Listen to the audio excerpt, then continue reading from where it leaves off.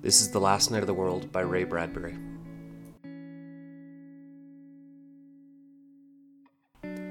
What would you do if you knew this is the last night of the world? What would I do? You mean seriously? Yeah, seriously. I don't know, I hadn't thought. He poured some coffee. In the background, the two girls were playing blocks on the parlor rug in the light of the green hurricane lamps. There was an easy, clean aroma of the brewed coffee in the evening air. Well, better start thinking about it, he said. You don't mean it. He nodded. A war? He shook his head. Not the hydrogen or atom bomb? No. Or germ warfare? None of those at all, he said, stirring his coffee slowly. But just, let's say, the closing of a book. I don't think I understand. No, nor do I really. It's just a feeling. Sometimes it frightens me. Sometimes I'm not frightened at all, but at peace. He glanced in at the girls and their yellow hair shining in the lamplight. I didn't say anything to you. It first happened about 4 nights ago. What? A dream I had. I dreamed that it was all going to be over, and a voice said it was. Not any kind of voice I can remember, but a voice anyway, and it said things would stop here on Earth. I didn't think too much about it the next day, but then I went to the office and caught Stan Willis looking out the window in the middle of the afternoon, and I said, "A penny for your thoughts." And Stan said, "I had a dream last night," and before he even told me the dream, I knew what it was. I could have told him, but he told me, and I listened to him.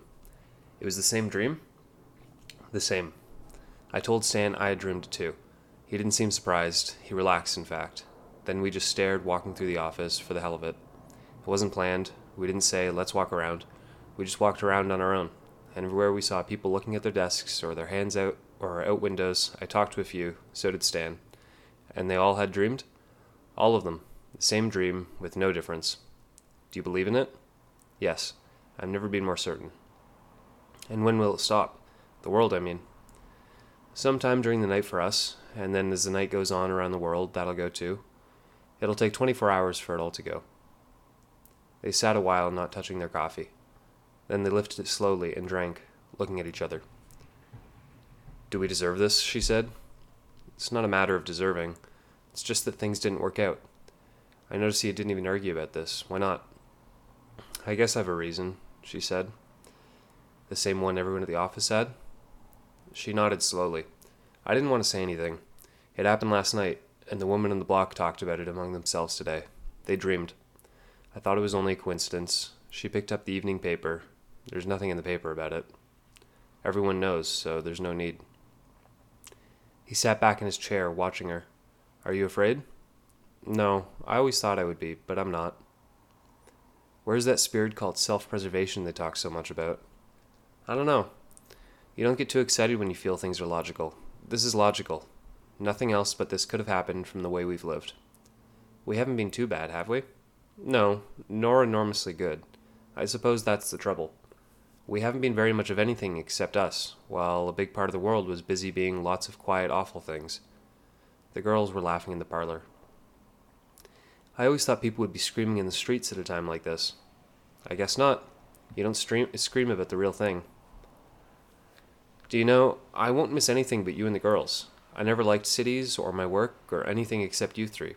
I won't miss a thing except perhaps the change in the weather and a glass of ice water when it's hot, and I might miss sleeping. How can we sit here and talk this way?" "Because there's nothing else to do."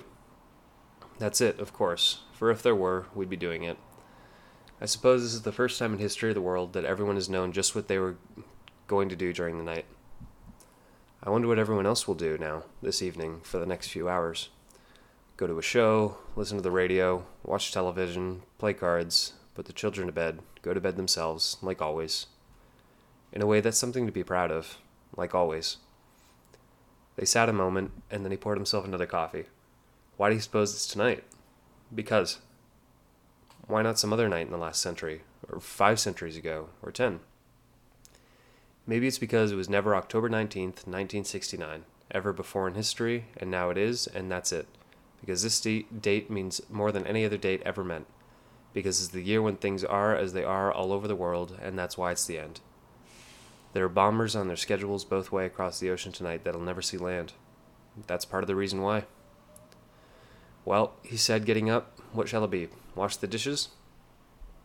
They washed the dishes and stacked them away with special neatness. At 8:30, the girls were put to bed and kissed goodnight, and the little lights by their beds turned on, and the door left open just a trifle.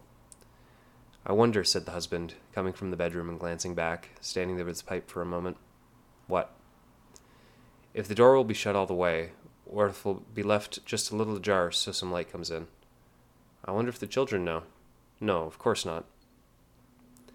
They sat and read the papers, and talked and listened to some radio music, and then sat together by the fireplace, watching the charcoal embers as the clock struck 10:30 and 11 and 11:30. They thought of all the other people in the world who had spent their evening, each in his own special way. "Well," he said at last. He kissed his wife for a long time. "We've been good for each other anyway. Do you want to cry?" he asked. "I don't think so." They moved through the house and turned out the lights and went into the bedroom and stood in the night cool darkness, undressing and pushing back the covers. The sheets are so clean and nice. "I'm tired." "We're all tired." They got into bed and lay back. "Just a moment," she said. He heard her get out of bed and go into the kitchen. A moment later, she returned. "I've left the water running in the sink," she said. Something about this was so very funny that he had to laugh. She laughed with him, knowing what it was she had done that was funny. They stopped laughing at last and lay in their cool night bed, their hands clasped, their heads together. "Good night," he said, after a moment. "Good night," she said.